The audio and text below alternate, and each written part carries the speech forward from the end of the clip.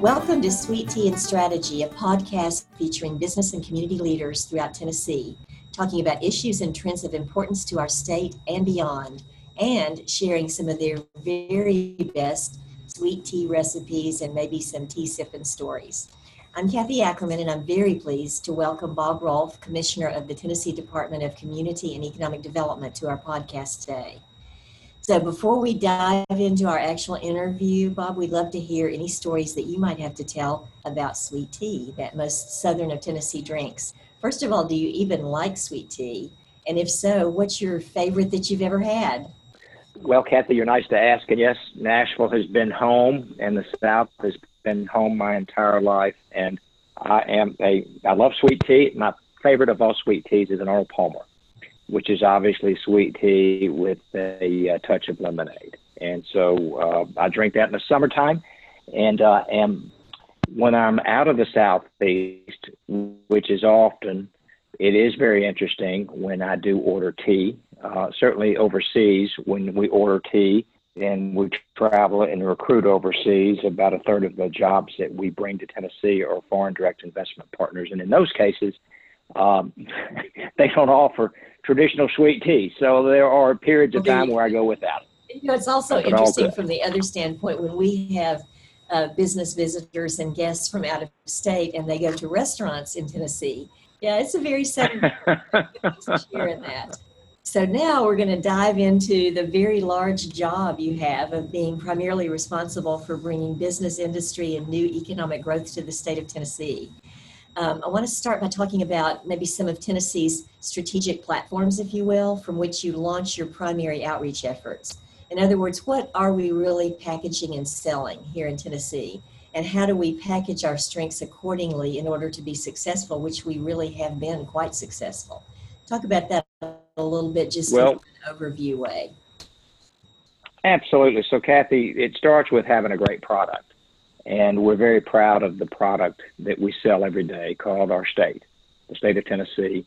And people always wonder, well, what makes Tennessee so special?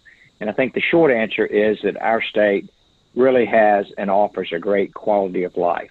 And that's important because these companies that are investing tens and hundreds of millions of dollars are very intentional and thoughtful about where they choose to invest their capital. And then when you talk about the state of Tennessee, the education system, the workforce development, the low taxes, and I think probably what resonates most with companies and CEOs is that we are a very, very business-friendly state. Right. So what does business-friendly mean? Business-friendly means, for example, when a company is interested in looking at Tennessee and we can invite them to come to our offices, they're interested to see, we have 95 counties. In ECD, we do not traffic in where to land those companies. So our job and responsibility is to show them all of the inventory across the state. And not only do we show them the inventory, we try to match what they're looking for with the assets we have to offer.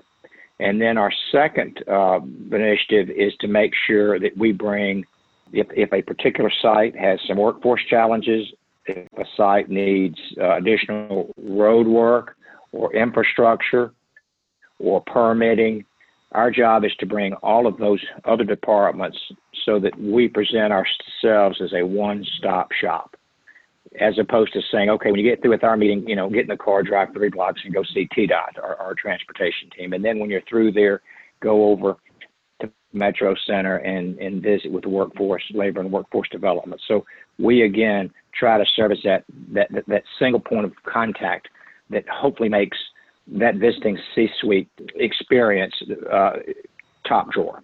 Yes, and easy to navigate.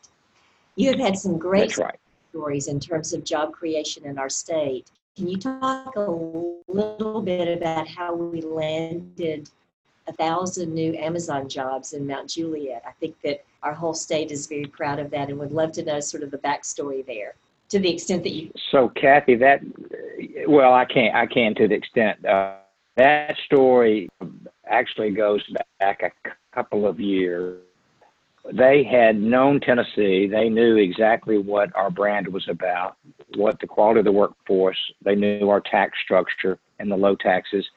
And then at the end of the day, I think part of those conversations really resonate around the big win about 2.5 years ago, when Amazon was looking to build a second headquarters out, to move away from Seattle.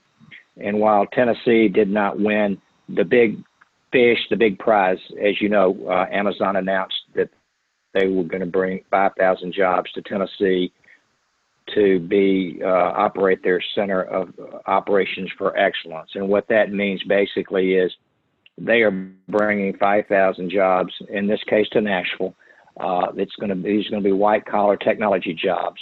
And so that was probably our big signature win.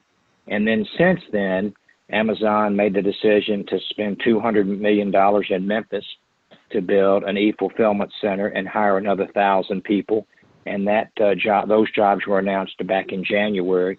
And then you're right, just a week and a half ago, Amazon made the announcement that they're going to add another $250 million e-fulfillment center in Mount Juliet, and again, hire another 1,000 Tennesseans. So we cannot say enough about our partnership with Amazon, and they continue to invest. I think today there are about 12,000 Tennesseans that work across our state for Amazon, and that hopefully will double in the next 2 to 3 years. Right, that's great.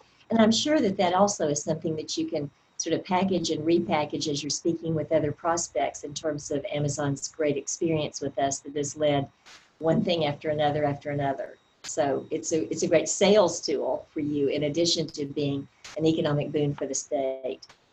Well, and I tell our team every day that it's important that we recruit global brands, because global brands attract other global brands. And what I mean by that is, when you look at Tennessee and you look at the technology sector, you've got Amazon, which really is a technology company.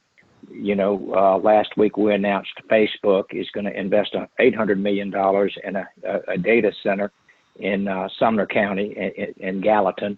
And then Google, about 2 years ago, announced that they were going to invest about $650 million over in Clarksville. So when you look at those kinds of global brands, that is important, and that does resonate with other CEOs that are considering Tennessee. Absolutely. So the only missing link there would be the company that I think declared recently that they are now a $2 trillion market value company, and that's Apple. Maybe we could reach that Apple. Well, we haven't run the tables. That is correct. We have not cornered that market, but I can promise you we continue to do everything we can to sell Tennessee, not only across from the West Coast to the East Coast, but as I mentioned earlier, about a third of the jobs that we recruit and land in Tennessee are foreign direct investments. And so we have been very successful. Now, more recently, Kathy, with the borders closed, it's very difficult. We are unable to leave the U.S., and the CEOs of these international companies are unable to enter the U.S. right now due to the COVID pandemic. So that's really slowed us down from that perspective. But back to how we go about those, recruiting those multinational companies, believe it or not, ECD, we have offices in a recruiting presence in 11 different countries. Right. So ECD has a footprint in Asia, and then where we have 3 offices, and then we have the balance of our footprint in Europe.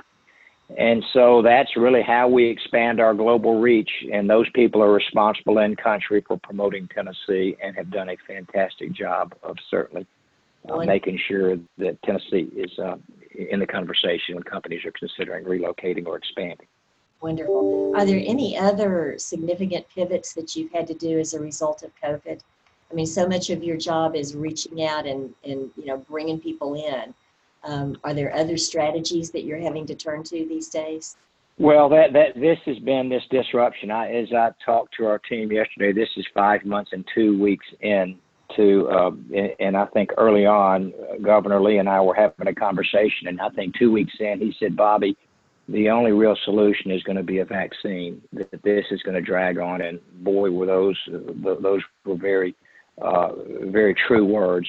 So what we've done in the interim, we're able to travel across the U.S. and actively recruit inside the U.S. Where we've, again, had the challenge is how do we continue to tell the story for our international clients?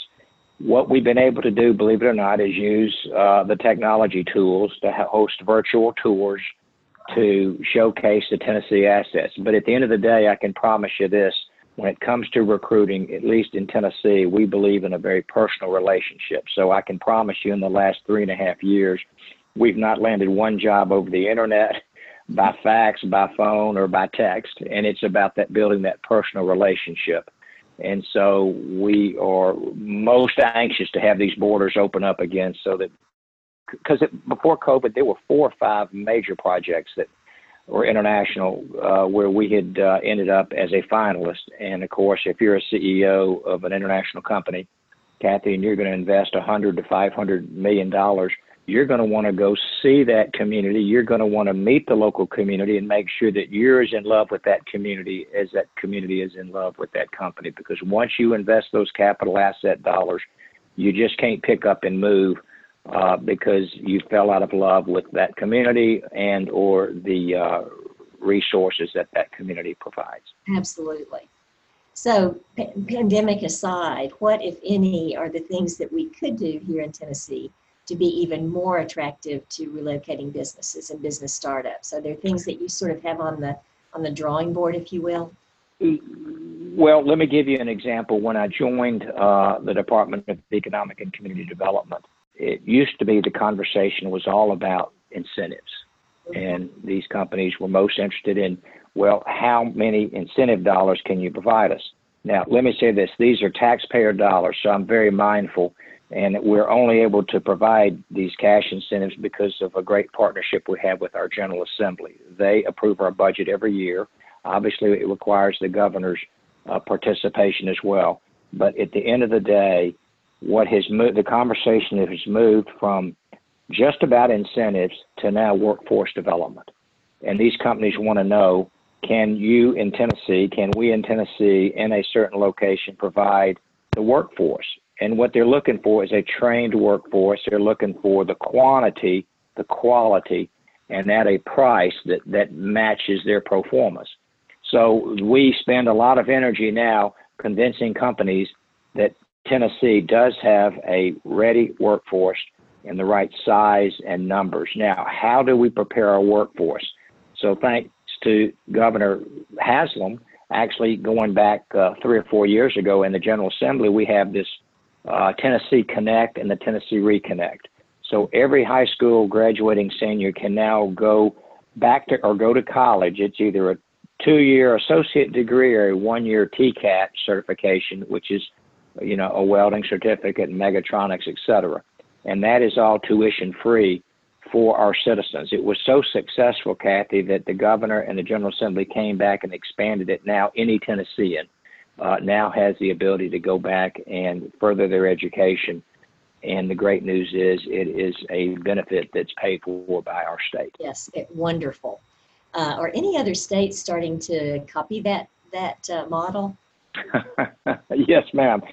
So the great news is Tennessee truly was first, and we were very proud of that. And again, I take no credit, nor does our team, but I can promise you that was the great vision of Governor Haslam and the General Assembly at the time.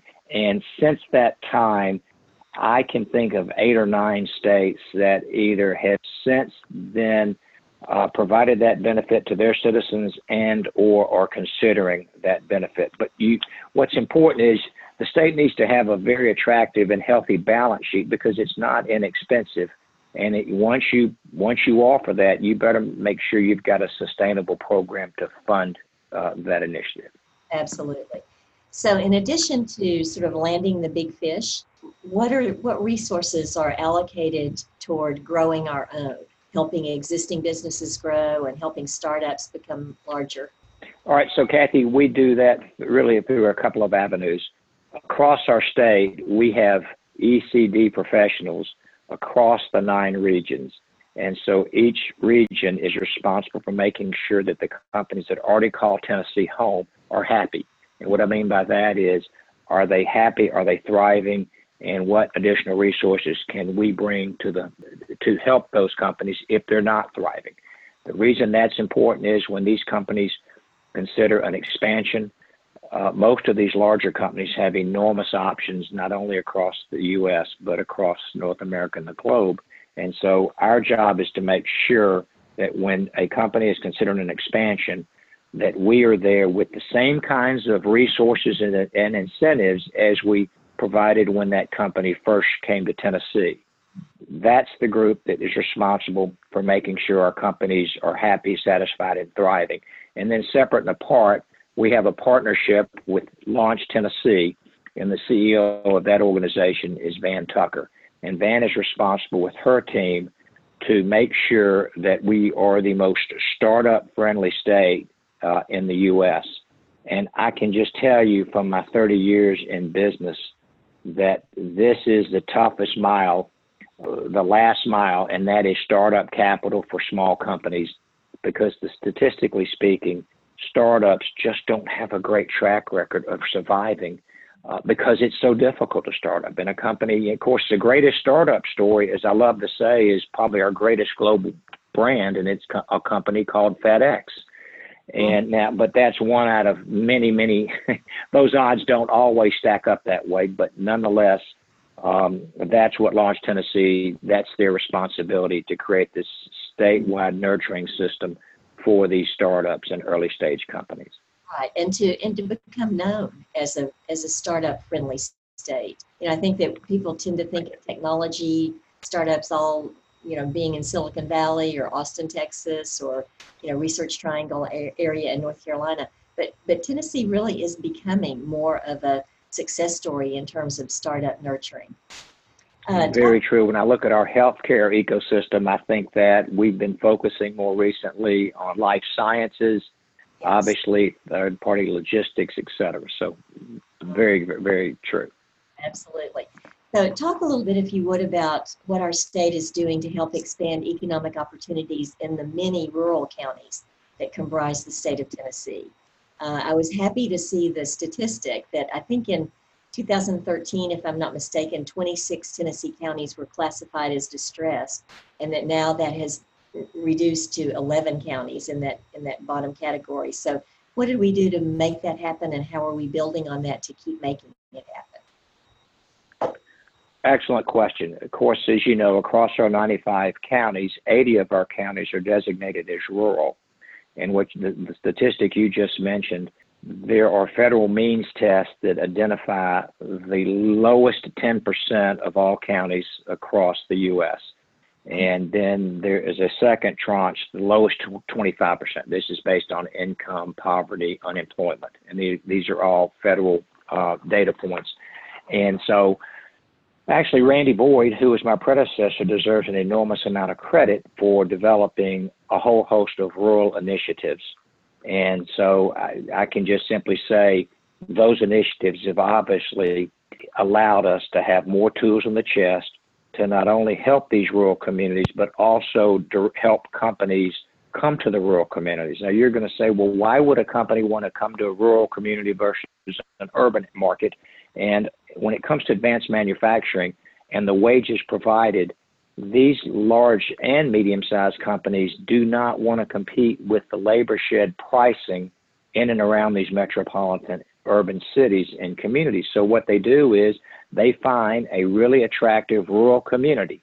Now, that rural community, Kathy, has to have access to the interstate, has to have access to a workforce, and has to have access to basically their materials and their supply chain. Right. And the reason I'm saying that to you, even the nicest, coolest city, if that rural community is over an hour from the closest interstate, that community could have, PhDs and have the greatest workforce. But because the transportation cost of raw material in and the finished goods trucking out are so expensive, there are just some communities that have beautiful natural assets that just will not, be landing those large manufacturing opportunities. Right. Such a complicated matrix in terms of what a community has to have in place. And yes, all communities don't have everything. So you're probably in the position of having some pretty good categories of, if a company is interested in this, then you guide them in one direction. If they're interested in that, they would guide in another direction. But what are your goals for the department over the next couple of years? Very simple. We want to continue to be the number one southeastern state in job growth. Right. And so we talk about that every day. What can we do to make sure that Tennessee is at the top of everybody's conversation when it comes to either a company relocating to Tennessee or a company that already called Tennessee home and is considering an expansion project? And so it's very simple. How do we continue to lead the way? And of course, what that means is more jobs for Tennesseans, and hopefully in this new economy, higher quality jobs. Governor Lee has been adamant about making sure that we at ECD, when we incent these companies, when we recruit these companies, that we focus on the companies that bring jobs that are at least equal to, or if not greater than, the county median wage in that particular community. Mm-hmm. So finally, with your prior very interesting background in investment banking and private equity and as the CEO of a company in the healthcare field, how does that career background serve you well? What unique skills and sort of viewpoints are you bringing to this job? Well, Kathy, you're nice to ask. In the investment banking business, which was the first 18 years of my career, it was about negotiating, structuring transactions.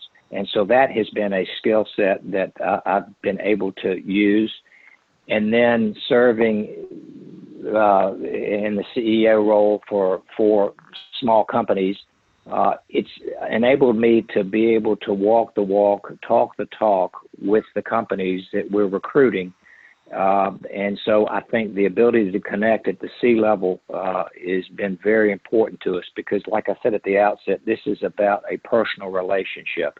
And it's what we can do to develop those personal relationships with the decision makers that at the end of the day becomes critical to making sure that we do land those projects. Now, behind what my job is, there are 100 great colleagues at ECD. And the great news is, Kathy, they've been in their roles long before I arrived, and they'll be there long after I depart. And so they deserve really about all of 100% of the credit of the success that we've had. Bob, thank you so much. This has been a fascinating interview, and obviously what you're doing is so critically important to our state. Is there anything else that you'd like to add to the conversation today in terms of sort of how we can all help you create the best possible economic future for Tennessee? Kathy, I think the one thing that we can all do is something that we're asked to do every day, and that's what we can do to get the COVID behind us, whether that's all the CDC guidelines. That is so important. Because the sooner we can put this pandemic behind us, the quicker we can really open up our economy, and I'm talking about opening it up at 100%. And Governor Lee's been very intentional about not mandating, which we're so appreciative of, and just providing some of the best practices for these companies and these communities. Hopefully they'll follow all of those because, again, we were running at 100 miles an hour, and then around March 13th, we dropped it to about 5 miles an hour, and that and so we're trying to basically fight our way back. But you've been very kind to host me, and so thank you very much for this time together. We appreciate you sharing your thoughts with us on Sweet Tea and Strategy. We appreciate your time, and we very much appreciate what you and your team are doing to promote growth and prosperity here in the state that we love. So thank you very much. Great. Thank you so much. Have a great day.